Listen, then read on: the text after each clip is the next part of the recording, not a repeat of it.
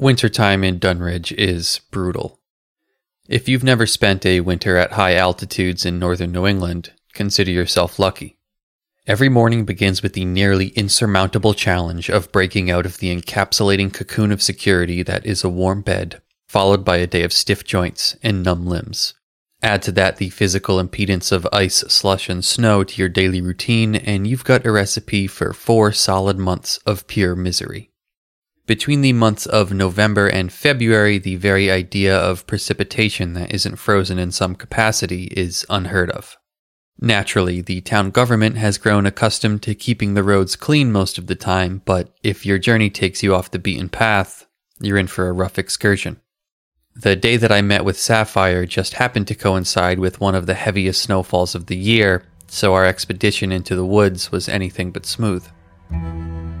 I'm not exactly sure what we expected to find with the ground layered beneath more than 5 inches of fresh powder, but I've learned that Sapphire isn't the type of person to let reason stop her from enjoying a perfectly bad idea. I think I could stand to learn a thing or two from her in that regard. We arrived just past sundown, and there didn't seem to be anyone hanging around the library where we entered the trails, which we saw as a good sign. Thanks to the canopy of bare branches overhead, the narrow trails were a bit more friendly to traversing, though we still needed to stop at times to dig out snowbanks standing in our way. If it weren't for our tracks in the snow, we would have never realized just how many times we doubled back on our own path. It seemed as if the trails were constantly forking off into infinite directions. Even as we circled back to familiar tracks, the trails looked completely different at every turn, as if they were shifting beneath our feet, winding us deeper and deeper into the grasp of the forest. With every step, the feeling of being stalked by some unknown predator grew, little by little, like claws slowly digging into us. We trudged through the winding trails for what felt like hours before catching the first glimpse of tracks that weren't made by us. Given the depth of the snow, they weren't particularly clear, but we could make out 4 big toes, 3 in the front of the foot and 1 in the back, which appeared to have long nails. They were larger than human tracks, but not quite as large as something like a bear. The foot itself appeared narrow and long, and we couldn't quite pair it with any species of local wildlife that either of us had ever seen, though, to be fair, neither of us are exactly experts on the subject. As we slowly followed the tracks through the woods, gripped with fear, every tiny sound of shuffling brush had us stopping to scan our surroundings, like prey that knows it's within its final moments. Eventually, we caught sight of a clearing filled with the light of the moon ahead of us and carefully made our way toward it, moving at a snail's pace and listening for any noise at all. In the center of the small clearing, there was a circular mound of snow taking up the majority of the space, as if the falling powder had piled atop something now hidden. It was at this point that the feeling of dread hit its peak, and I was nearly unable to bring myself to step out into the moonlight, but Sapphire, who for the first time since I had met her was also visibly nervous, insisted that it was too late to turn back when we were finally on the cusp of discovering something. So we slowly began clearing the mound of snow, being careful not to make too much noise. What we uncovered was a stone dais, roughly 10 feet in diameter. Around its perimeter were carvings in a language that neither of us had ever seen, and as freaked out as we were by this, it only got worse as we began to clear the snow toward the center of the structure, uncovering a huge blackish red stain that was unmistakably dried blood. The various shades of reds, browns, and black gave the impression that this wasn't a single stain, but many layers of blood spilled over months or even years. It was only then that we looked up towards the mountain ledge high above us to realize that under the pale light of the moon, we could make out the familiar shape of the Cliff Diner.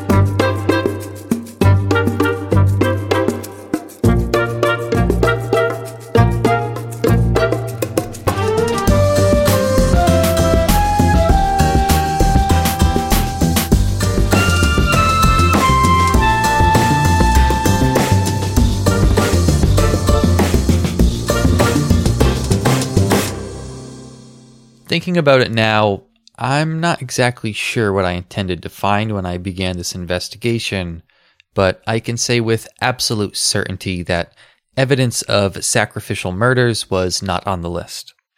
It's difficult to put into words just how I've been feeling over the days since that night. If I'm being honest, my first instinct was to halt the investigation and scrub this podcast from the internet entirely, suddenly feeling as though I'd gotten in way over my head. I was completely convinced that we wouldn't make it out of that forest alive. The walk back was nearly silent, not because we didn't have anything to say, but because we were both terrified of being discovered by whoever else may be out there. That night, and each night since, I found myself unable to sleep, waiting for someone to show up at my door and drag me back to that clearing. I haven't stopped looking over my shoulder. Everyone in town suddenly looks like a suspect to me. Anyone I know could be involved in this, and I have no way of telling who. The next morning, I had a long conversation with Sapphire. I told her that I had been turning over the decision of whether to call off this project for my own safety and comfort. She told me that after what she had seen, she wouldn't be turning back. If I decided to put an end to my investigation, she wouldn't hold it against me, but she felt that, given what we'd uncovered, someone needed to bring this twisted story to light. And she was right. When I started this podcast, it was to answer the questions that everyone else seemed too scared to touch, and to bring the strange story of our little mountain town to the public. And if I'm just going to turn and run as soon as I start uncovering some answers, then this whole thing will have been a waste of time. My mom always used to say, when you feel like you've reached the end of your rope, tie a knot and hang on. So I will persist. It may cost me my sanity, or worse, but I feel like I have an obligation to continue what I set out to do. So the next question is, where exactly do we go from here? At this point, our goal is to discover who's behind this strange site in the forest and for how long it's existed. While it was difficult to tell under the cover of night, it looked old. Between the layers of aged bloodstains and the weathering on the stone, I wouldn't be surprised to find out it stood there for 100 years or more. There's exactly one person I know of who has the potential to provide some answers about something like that. My high school history teacher, Mr. Gardner. Yes, I know that sounds weird. I go from finding what I can only assume is a human sacrifice site to catching up with one of my high school teachers. But if you'd ever met Mr. Gardner, you'd understand. This is a man obsessed with history, both early American and specifically local history. He had stories to tell about everything in town and every town in the state. His class would so often be held up by him getting lost in a rant about something that interested him personally that I don't think we ever actually covered any of the syllabus he had handed out on day one, to the delight of all the students, of course. I reached out to Mr. Gardner, who, of course, still lives here in town, and he seemed delighted for an opportunity to be a part of the project. I met him in his classroom one day after school to share quite an interesting conversation.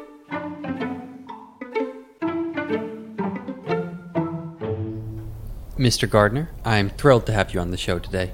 Well, I must say I'm similarly thrilled to see a former student has become so invested in the history of our town. After you asked me to be on the podcast, I took the time to listen to your first 3 episodes, and I must say, they're quite interesting. Thanks. It hasn't exactly taken off yet, but I think that could change soon. That's great news. You must have something big planned for future episodes then. Yeah, something like that. Actually, that's where you come in. I don't want to say too much yet until we learn a bit more, but Sapphire and I have stumbled on some pretty weird stuff that we think might trace back pretty far, and I was hoping you could give me a bit of a history lesson on Dunridge. Of course, that is a specialty of mine after all. You know, it's not easy compiling information about Dunridge. There aren't exactly books written about the place, just lots of old stories and articles.